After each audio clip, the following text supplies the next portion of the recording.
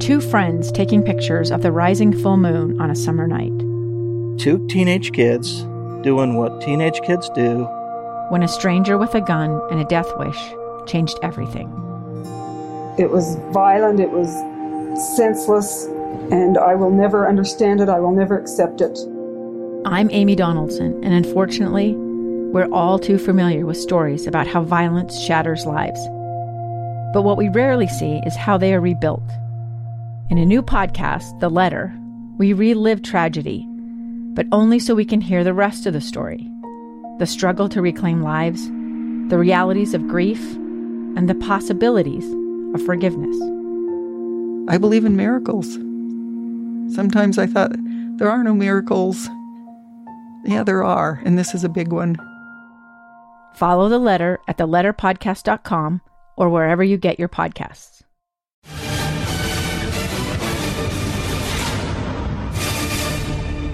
Well, it didn't take El Paso very long to grab the lead in this one. C.J. Abrams opened up the first inning with a single to center field.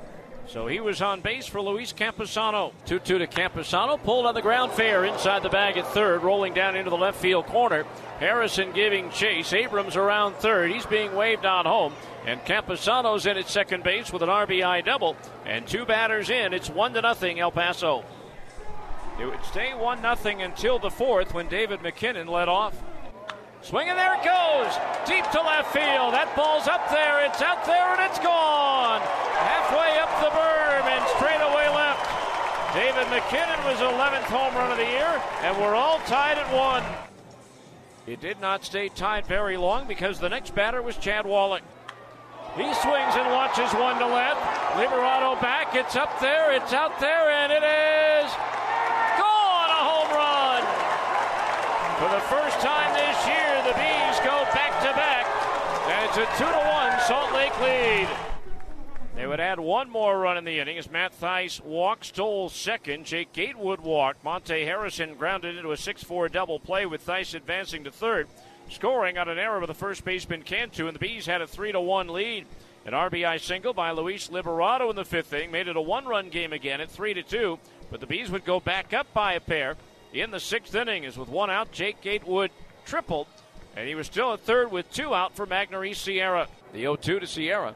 Swinging, there's a fly ball down the line and right, hooking towards the corner. Ilarraza giving chase, slides, and it's a fair ball. In to score is Gatewood, and it bounces out of play for an automatic double. It's an RBI for Sierra, and the Bees have a 4-2 lead, which held until the eighth with one out. Reynaldo Ilarraza singled to right. Jose Marte then walked Kelvin Alarcon. C.J. Abrams grounded into a fielder's choice, putting runners at first and third. Abrams, though, would steal second to get into scoring position for Luis Campusano. Shot to left center field. That's a base hit. Ilarraza will score. Abrams comes around third with the tying run. We're all leaving at 4. So a 4-4 ball game, and then with one out of the ninth, Luis Liberato put El Paso ahead to stay. Swinging a high fly ball, right field. Thomas going back at the wall, and this ball is gone. Liberato does it again.